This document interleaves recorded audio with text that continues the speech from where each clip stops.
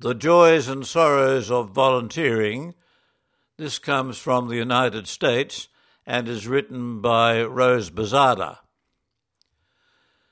Because of the surge of migrants coming to El Paso on the US-Mexico border, I started volunteering with various shelters. Mostly I cooked for the migrants in the shelters and visited them in their tents to give them food and toiletries and blankets during winter. I also did intakes to process the migrants to be with their sponsors, families and relatives, and assisted them in doing calls to their next shelter of destination. Some of the migrants didn't have sponsors, so we needed to find them a place to stay, but while I was doing all this, I was also getting divided support from friends. Some friends tried to discourage me by saying that if I helped these people, I would not be promoting life, but rather making them dependent.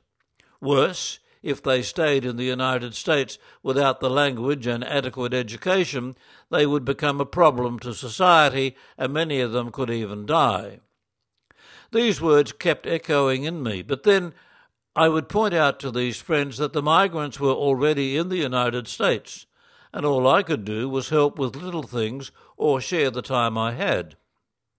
It's wonderful when we can just help people without prejudice and judgment. When I got frustrated with the whole situation, I would turn to friends and volunteers who were very supportive and even offered to volunteer with me at the shelters and reach out to the migrants seeking asylum. As a Columban lay missionary at the US-Mexico border, I know that getting mutual support is very important, and this is my personal experience. I know how asylum seekers and refugees struggle with their day-to-day life. I know the migrant crisis will never stop, as people will always move to seek a better life and sanctuary. And being able to voice my opinion and be listened to is very important to me. And having people around me who will listen and not judge is always encouraging and life-giving. And so, at the end of my stay at the border, I am grateful to so many people, including Columbans, religious, friends and others who have been part of this wonderful journey.